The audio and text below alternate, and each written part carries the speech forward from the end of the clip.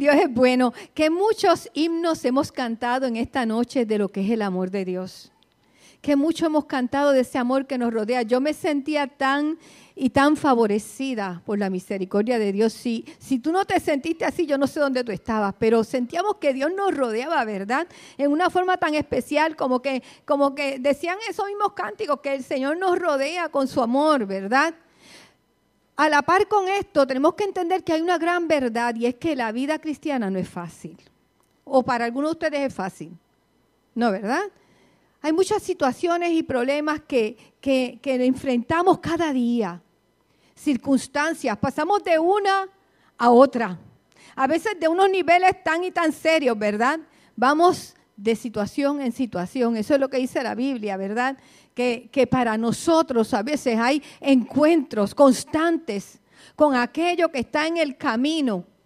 Pero nosotros tenemos muchas promesas de parte del Señor, como cantábamos ahorita, ¿verdad? Cuando enfrentamos las circunstancias y las pruebas, muchas veces nosotros salimos muy victoriosos. Y gloria a Dios porque vamos avanzando en el camino, pero otras veces sentimos que hemos fallado. Y cuando hemos fallado es momento para nosotros simplemente recapitular y ver qué es aquello que necesitamos enderezar, qué es lo que hay que ver cómo se arregla. Simplemente eso, no es tiempo de uno decir fracasé, sino es tiempo de decir dónde tengo que hacer cambios. Amén. Cuando nosotros miramos el Salmo 27, de los versos 13 al 14, vemos a un salmista que también estaba enfrentando situaciones, igual que usted, igual que yo. Y él dice de la siguiente manera: hubiera yo desmayado si no creyese que veré la bondad de Jehová en la tierra de los vivientes.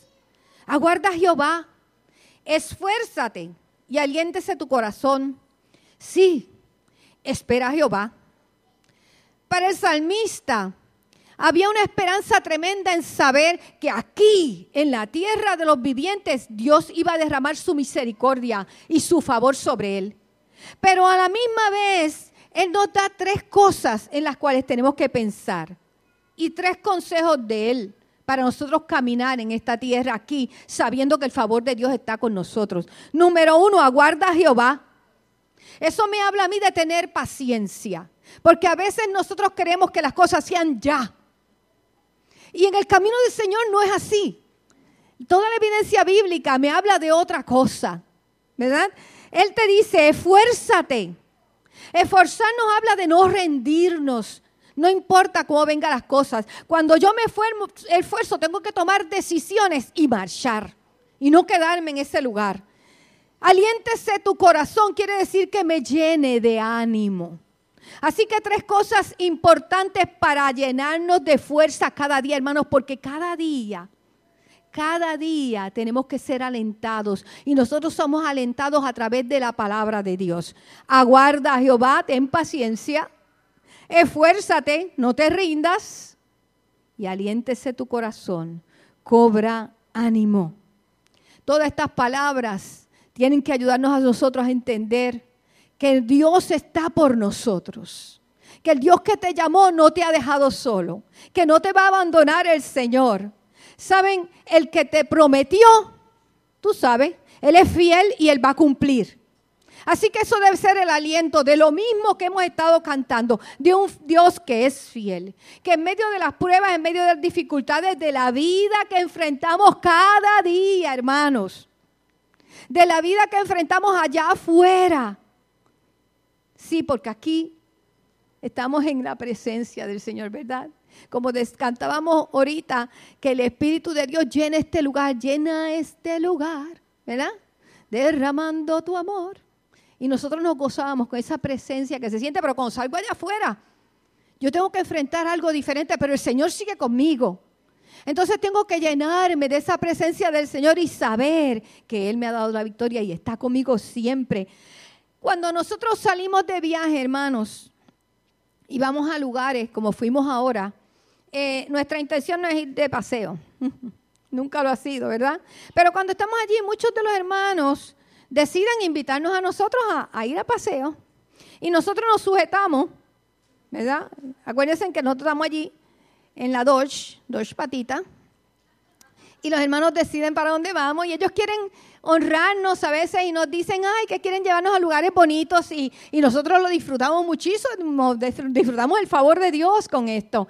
En este viaje que estuvimos ahora, Mara y Javier, que ustedes tal vez lo conocen, familia de Nisa, sobrinas de Nisa, ellas nos invitaron a nosotros, estábamos en Allentown, a ver Washington.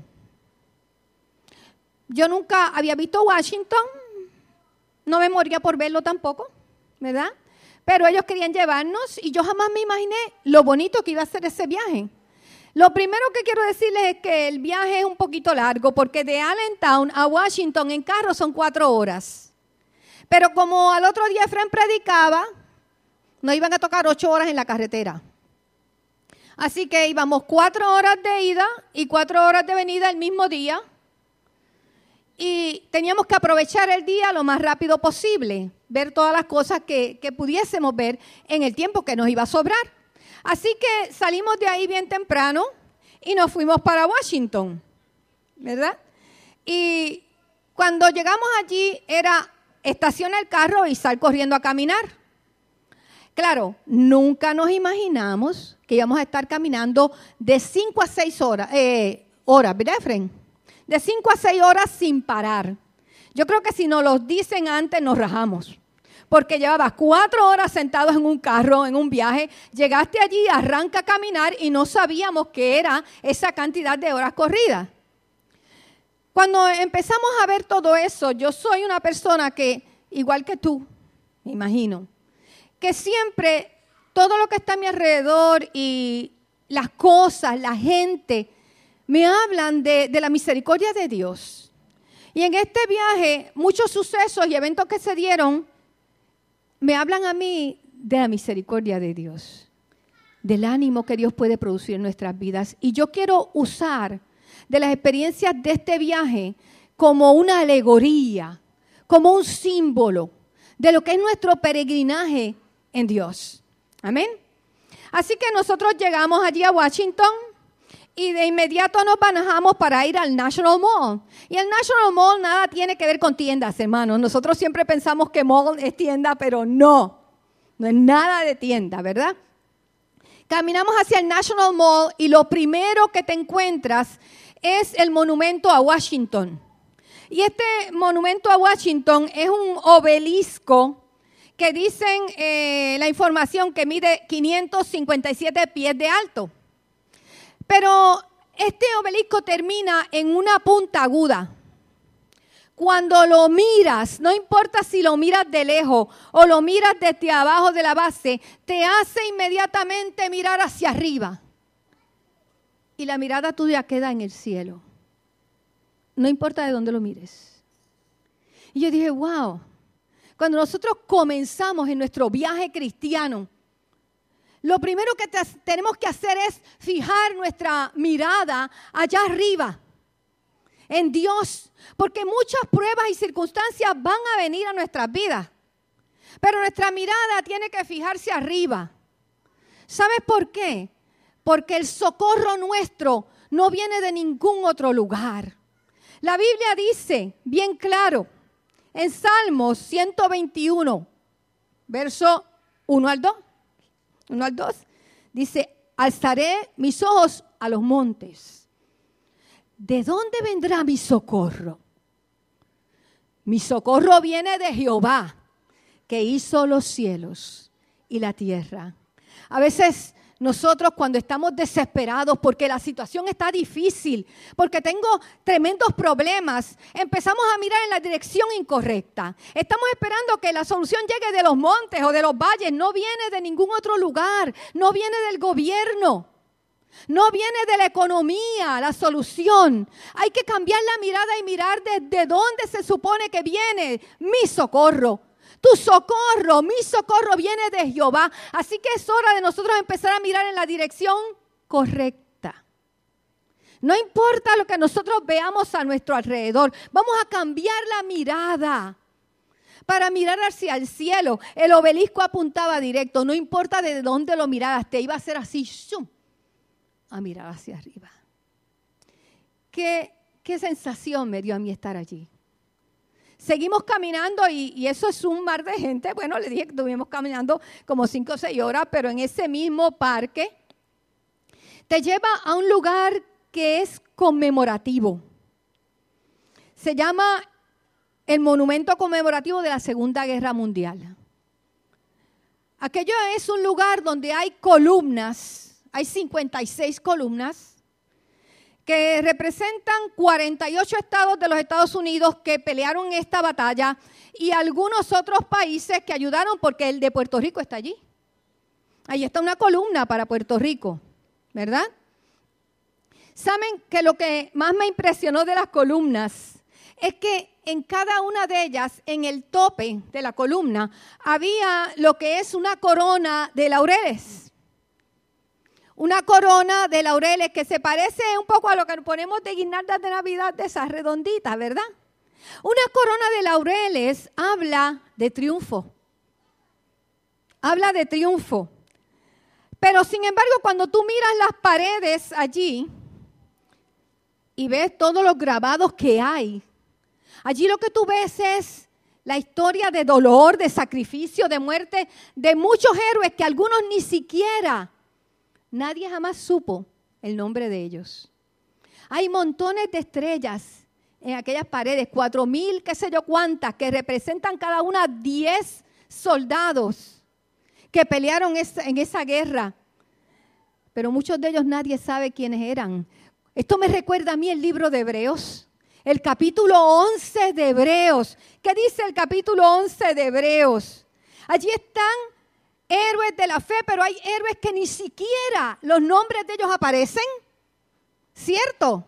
Hay gente que son nombradas, pero ni siquiera sus nombres otros de ellos aparecen. Hebreos 11:13 dice, conforme a la fe, murieron todos estos sin haber recibido lo prometido, sino mirándolo de lejos, creyéndolo y saludándolo, como decía una vez Efrén aquí predicando, y confesando que eran extranjeros y peregrinos sobre la tierra. ¿Qué actitud la de los héroes de la fe? ¿Qué actitud la de esta gente? Ese todos hace alusión a gente cuyos nombres están allí y otros cuyos nombres ni siquiera están. Esta gente entendía algo bien tremendo, que ellos eran extranjeros. Esta no es su patria. Y peregrinos, vamos aquí por un ratito. Aquí en la tierra nosotros estamos, pero esta no es nuestra patria. Tú sabes que tú tienes una patria que no es aquí. Por más que querramos a Puerto Rico, la patria del creyente es la patria celestial. Ahí es donde tiene que estar tu mirada. Y eres extranjero, mi hermano, no importa si vives 100 años. Eso es bien corto en lo que es la eternidad. Y nos iremos con el Señor porque estamos de pasada. No nos podemos agarrar tanto a las cosas de aquí. Nosotros, Efrén y yo fuimos a ver la película de la vida de Pablo, que se la recomiendo, hermanos. Es fuerte lo que vas a ver allí. Es fuerte porque lo que leemos en la palabra, en la Biblia, se presenta en una forma en la pantalla que lo ves vivo. Entonces ves cuando cogen a niños, mujeres y hombres y van marchando hacia el Coliseo romano para entrar donde están los leones que se los van a comer. Nosotros a veces hablamos de las dificultades tan grandes que tenemos en nuestra vida, pero aquellos creyentes dieron su vida y su sangre, ¿sabe por qué? Por convicciones de fe que tenían. Muchos de ellos murieron para que nosotros hoy tengamos vida. ¿Sabes por qué? Porque llevaron la palabra de un lugar a otro y por eso morían. Allí vimos nosotros, en esa película vas a ver a los creyentes cómo sufrían, cómo se tenían que vivir escondidos cada día sin saber cuándo era que los iban a atrapar, cuándo era que los iban a quemar vivos. Un sufrimiento atroz. Y a veces cuando leemos estos pasajes pensamos que los héroes de la fe eran como los superhéroes de los cómics, que a ellos no les dolía nada, mis hermanos. No es así.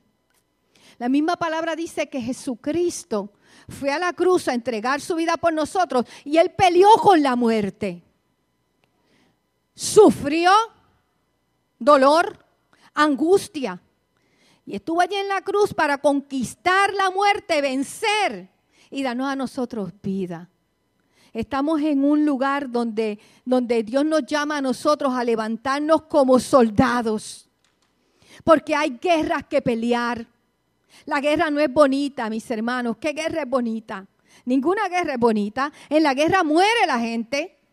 La guerra es un lugar de sangre, de dolor, de sufrimiento, pero nosotros fuimos llamados a pelear la buena batalla de la fe. Y en la buena batalla de la fe hay bajas, hay dolor, hay sufrimiento. Toda guerra representa angustia y dolor. Eso es lo que vemos en los héroes de la fe, sangre. Pero hubo gente dispuesta a morir. ¿Cuán dispuestos estamos nosotros por las convicciones nuestras a ir, a hablar, sabiendo que hay un mundo que es contrario a nosotros? Santiago 1:12 dice lo siguiente: bienaventurado el varón que soporta la tentación, porque cuando haya resistido la prueba, recibirá la corona de vida que Dios ha prometido a los que le aman. Vuelvo y digo que cuando miraba aquellas coronas, me recuerda que usted, que tú y yo, un día estaremos frente al Señor y nos darán nuestras coronas. Nos darán nuestras coronas. ¿Cuál es la prueba por la que tú estás pasando hoy? Puede ser que tú sientas que tu prueba es más grande que ninguna. Porque esa es tu prueba. Porque ese es tu dolor. Pero yo te quiero decir que el Señor está contigo. Dice la palabra como poderoso gigante. No importa la circunstancia que tú estés pasando, el Señor está para sostenerte. ¿Tú sabes quién es el Señor en que nosotros hemos creído? Aquel que ni los cielos pueden contenerlo por su grandeza. Eso dice en 2 de Crónicas, que el Señor es tan grande y tan poderoso que ni aún los cielos pueden contener su gloria. Ese es el que está contigo. Y nosotros tenemos que recordar que Dios nos ha prometido un galardón, pero ese galardón es para aquellos que son fieles hasta la muerte. Tenemos que caminar y no rendirnos, no debemos detenernos jamás, porque Dios está con nosotros para darnos la victoria. Pablo dijo en Hechos 20:24, pero de ninguna cosa hago caso. Ni estimo preciosa mi vida para mí mismo. O sea, Pablo no estaba, ay, que me van a matar, déjame esconderme aquí. Déjame hablar de lejito, mandarle una notita, yo no quiero que me vean. Óigame, esa película termina cuando lo llevan a degollar. Qué impresionante. Y él va ahí tan estoicamente, tan tranquilo, porque él sabe, ya Pablo se había despedido. Pero de ninguna cosa hago caso, ni estimo preciosa mi vida para mí mismo, con tal de que acabe mi carrera con gozo. Y el ministerio que recibí del Señor para dar testimonio del evangelio de la gracia de Dios. Y ya al final de su vida, en 2 de Timoteo 4:7-8, Pablo hace una declaración tan impresionante. He peleado la buena batalla. He acabado la carrera. Ya Pablo se está despidiendo. Ya llegué al final. Estoy para morir, es lo que está diciendo. He guardado la fe. Quiere el Señor que nosotros lleguemos a un momento en nuestra vida cuando ya sepamos al final que ya nos toca y que podamos decir, como dijo Pablo, he acabado la carrera, he guardado la fe. Por lo demás me está guardada la corona de justicia, la cual me dará el Señor, juez justo, en aquel día. Y no solo a mí, sino también a todos ustedes, los que aman su venida. Antes de recibir la corona, cualquier corona, hay que pelear la batalla. Hay que pelear la batalla. Hay que seguir adelante. No se puede uno detener en la competencia si quieres llegar al final. Amén. Estamos en pie de guerra. Y hay una batalla que tenemos que pelear. Hay una batalla que tenemos que pelear tú y yo. Efraín y yo fuimos a ver una película No sé si la viste. Se llama Hacksaw Ridge. Tremenda película. Fuerte. ¿Cuántos la vieron? Hacksaw Ridge. Esta película trata de la Segunda Guerra Mundial, un hombre adventista que tenía unos principios de fe tan tremendos que él va al ejército, se alista. ¿Saben para qué se alistó? Para ir a ayudar a los soldados que estaban heridos. Esa era toda su intención. Pero él dijo que él no podía matar a nadie. Él no podía matar porque él había aprendido desde niño que la Biblia dice no matarás. Entonces, por sus principios de fe, cuando llega allí, los compañeros de él, del ejército, empiezan a hacerle burla, a maltratarlo en una forma muy violenta. Y él, tranquilo. Pero llegó un día, una batalla, en un lugar que se llama Okinawa. Y cuando se da esta batalla, ellos están en un lugar alto, abajo hay como un risco, como un acantilado. Y ahí están matando el montón de soldados. Y él empieza a orar a Dios y a pedirle a Dios que lo ayude a salvar a sus compañeros. Y va y rescata a uno. Y lo lleva hasta el borde del acantilado y allá lo baja y los compañeros que están abajo lo recogen. Ellos estaban ya a punto de irse, de dejar a toda esa gente ahí. Pero cuando lo ven a él que viene cargando por el acantilado a ese hombre, entonces ellos pues lo bajan y lo recogen. Y él hizo una oración. Miren lo que él dijo al Señor. Le decía todo el tiempo, uno más, Señor. Ayúdame a encontrar uno más. Uno más, Señor. Ayúdame a encontrar uno más. Yo creo que esa debería ser una oración de nosotros los creyentes. Porque a veces nuestra vida está muy enfocada en nosotros mismos. En nuestra seguridad, en nuestras circunstancias, en lo que está pasando en mí. Y al mirarme tanto a mí, empiezo a sentirme autocompasión. Y no miro lo que está pasando alrededor. Pero este hombre empezó uno más. Y iba, y el Señor le mostraba uno y agarraba a ese y lo llevaba hasta el lugar. Y ellos lo bajaban. ¿Saben cuántos salvó? 75 hombres se encontró. 75 hombres mientras él arriesgaba su vida, porque cada vez que llegaba al frente de batalla donde estaban disparando, matando a los demás. Y a él puso su vida.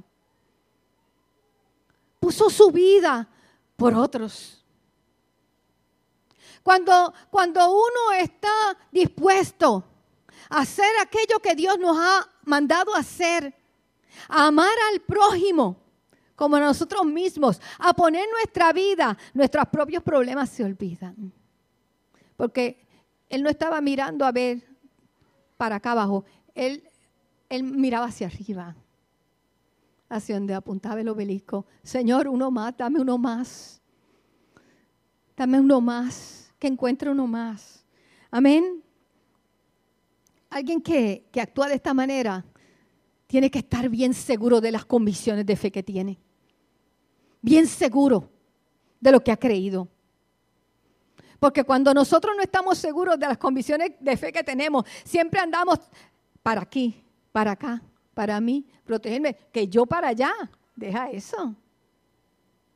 Muchachos, y si me agajan a mí con una bala, 4 veces lo hirieron. ¿Saben qué? La vida de este hombre, después que salió de esto, tú dirás, como hizo tantas de esto, tanto tremendo, wow. Murió de tuberculosis. Le tuvieron que sacar un pulmón. Sufrió mucho en su vida de enfermedad. El presidente de los Estados Unidos lo condecoró con la medalla del honor.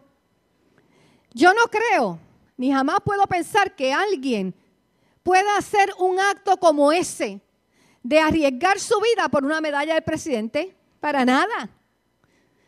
Para nada, nadie va a estar tan loco. Pero él sabía que había una corona. Una corona que no tenía nada que ver con una medalla de un presidente. Era la corona de la vida. ¿Cuánto estamos nosotros dispuestos a pagar por la corona de la vida? Amén. ¿Cuántas cosas? Apocalipsis 2:10 dice al final, sé fiel hasta la muerte y yo te daré la corona de la vida. Hasta lo cantamos, hermanos. Sé fiel hasta la muerte, ¿verdad? Ay, qué chévere, y brincamos y danzamos porque lo hacemos bien. Digo, eso en el pasado, el amor, ¿verdad? Y yo te daré con la bandereta. Oye, es diferente cuando tú ves en una película que presenta la verdad bíblica que se los están echando a los leones, que le están prendiendo fuego vivos. Óigame, es terrible verlo. Yo digo, ¿estarían cantando así bien felices? Sé fiel hasta la muerte. No. Era impresionante verlo, de verdad que sí.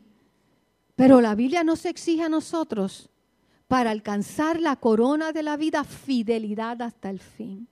Fidelidad en lo que Dios te ha llamado. Yo no estoy diciendo que Dios te va a llamar a ti para que te coman los leones. Ni estoy diciendo que Dios te está llamando a ti para que vayas al frente de batalla a salvar soldados. Pero Dios te ha puesto una tarea. Dios te ha dado a ti una encomienda.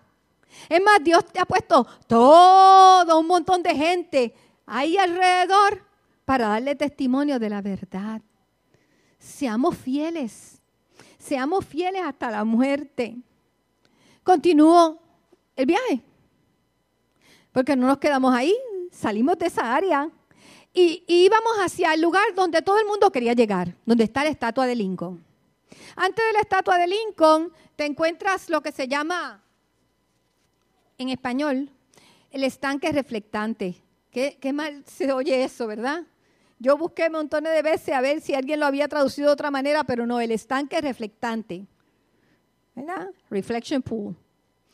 Y te paras ahí y miras y al fondo tú ves allá como un templito griego que es donde está la estatua de Lincoln. Óigame, pero cuando llegamos ahí, llevamos horas caminando. Usted no se crea que esto que yo le estoy contando en 2 o 3 minutos sucedió así. Llevamos horas caminando y cuando llegas ahí, tú miras, está por allá botado. Y tú dices, me quedo con mirar el templito ese desde aquí y me voy, estoy cansada, me siento allí en un lugar y descanso, que lo vean. Si yo solo caía una estatua, yo la he visto en láminas, yo la he visto en... ¿Cuánto estamos dispuestos a seguir por alcanzar aquello que es nuestra meta? ¿Cuánto estamos dispuestos a esforzarnos? Porque yo sé que el camino es duro, hermanos. 45 años llevamos en el Evangelio. El camino es duro, es difícil, te cansas, te hieren, te golpean. Como dice Pablo, de afuera y de adentro. ¿Cierto? En momentos sientes que ya no puedes más. Y cuando llegas al lugar y ves la meta ahí, ¡wow! Todavía falta todo eso. Y hay mucha gente caminando por los lados. Cientos de personas. Y tú dices, me tengo que meter en ese montón de gente. Yo creo que Mayra renuncia. Me tengo que meter entre medio de toda esa gente. Voy a tropezar en algún momento con alguien, porque ni te puedes parar siquiera, porque te para, alguien te va a empujar. Mucha gente. Llegan momentos en nuestro caminar en el Señor que nosotros decimos, ¿cuánto me falta? Que mucho golpe me he llevado. ¿Cuántos más me faltan? Ay, yo no sé. De verdad estoy cansado. En el Evangelio no hay ni un solo verso que te dé permiso para claudicar. No hay un verso que te diga a ti que puedes desistir de la carrera, que tienes permiso para quitarte. Nunca. Aunque estés cansado, la Biblia lo que dice es que Él renueva nuestras fuerzas como la del águila. La Biblia dice que Él le da esfuerzo al cansado y le multiplica la fuerza al que no tiene ninguna. Estás cansado del camino, piensas que falta tanto, que que muchos problemas y dificultades veo frente a mí. Ya no puedo más. Entonces es el momento de volver a mirar hacia arriba. Porque de ahí es que viene nuestro socorro y de ahí es que vienen nuestras fuerzas para seguir en el camino. nosotros seguimos el camino. Y cuando ya estás llegando cerca de donde está la estatua y crees que wow, ya estoy hasta aquí, wow, qué cansancio, pero ya estoy ahí, te encuentras con un mar de escalones.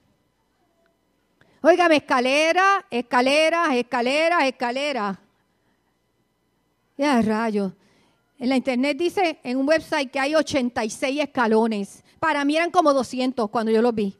Yo dije, ay Dios mío, con lo cansada que estoy, todos esos escalones. Pero ¿sabes qué? La meta está tan cerca. Tu meta está tan cerca. Cuando lo piensas una vez más, tu meta está tan cerca. ¿Cómo te vas a rajar ahora? ¿Cómo te vas a detener ahora si has caminado todo este tiempo? Has recibido golpes. Estás cansado, pero has visto la misericordia de Dios. Tú has visto la mano de Dios. Tú has visto el favor de Dios. Tú has visto milagros. Tú has visto su cuidado. En el día más difícil, en el día malo, tú has visto el amor de Dios. Siempre. ¿Cómo te vas a detener aquí ahora? Porque ahí hay 86 escalones. Oiga, ¿me los subimos? Yo los subí así bien estoicamente.